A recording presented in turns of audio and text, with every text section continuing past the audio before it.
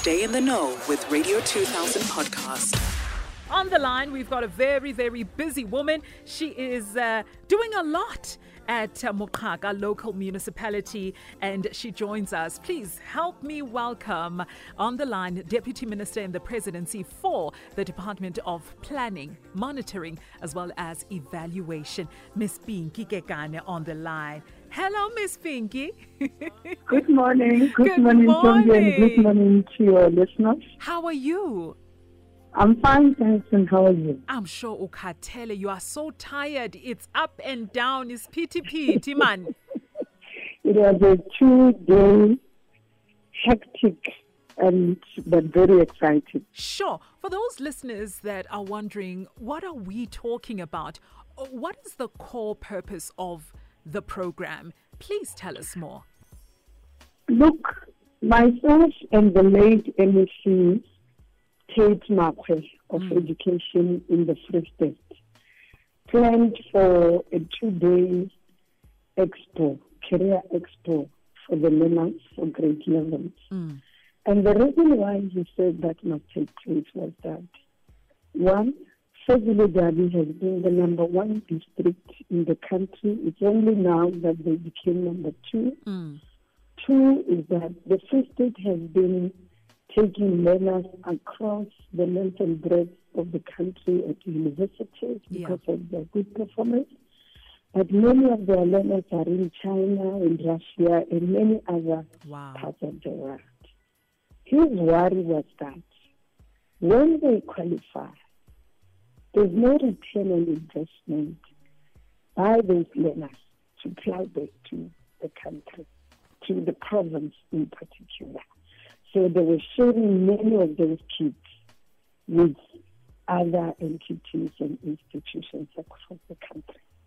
He was looking at the capacities in municipalities and in government, provincial in particular, to say, why do we need these engineers who are studying using provincial government money and so on? So it's something that we wanted to bring closer to our kids to say, yes, the sky's the limit in as far as opportunities are concerned.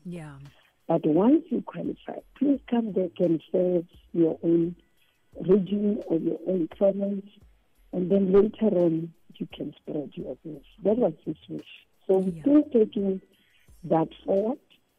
We were with the MEC, the new MEC of Education, Date Makale yesterday. And his commitment to the learners was to say, in terms of the footprint for performance, we are stable. Even now as we speak, the grade 12s are in camps in the Free State. There's no holiday in the Free State. But what the MEC then said was, we want connectivity to schools. That's the level at which we want to go. Once the schools are connected and our kids are able to learn online some of the things and also do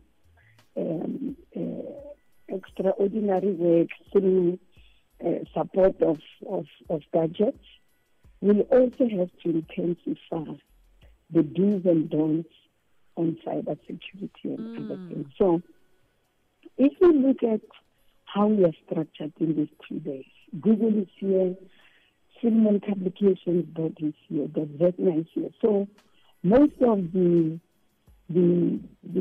industry players over and above your fossil, your mining houses, and many others, idiots and them, those who play in the technology space are here to also say to our kids, it is important for you to behave in a particular way on social media because what you are doing today will not be deleted. 100%.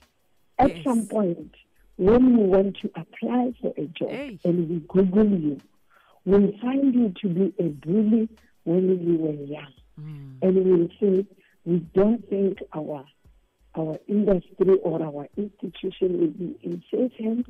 We are not sure whether we should employ you because you're a bully. We don't know whether you've changed and so on. So there are so many elements and takeaways that learners are getting from this expo. And how are they receiving it, Mama? I'm sure they're so excited and they are like sponges absorbing all the information that is coming, that they're receiving. Look, the Free State has invested more in education on their learners. And the learners that are here, it's from different schools. We divided them from yesterday and today. And we focused on the STEM, the science and maths and technology students, because we were bringing in those elements of your green hydrogen economy and all those things, because we also wanted to show them the level at which government is moving in the energy mix, and some of these things are found even in their province. I mean, you can't talk hydrogen economy and not talk about fossil fuels. Oh, yes. Because that's an enabler. So all the industries, including the mining companies that participate in this, are here to say to kids, look, the ball is in your court, the onus is with you. We are creating this environment for you. And it is in the DNA of the kids of Free State and how we wish that our learners across the country can have the same thinking of making education a priority and fashionable, because it is the only vehicle that can change their destiny for better. 100%, Mama. We unfortunately have ran out of time, and I know that you are extremely busy today. I just want to quickly end off this interview by asking one last question. Where else will the Deputy Minister be holding these types of initiatives in the near future? Look, we're going to go across the provinces. It's not only me. Now, as we speak, Home Affairs is with us.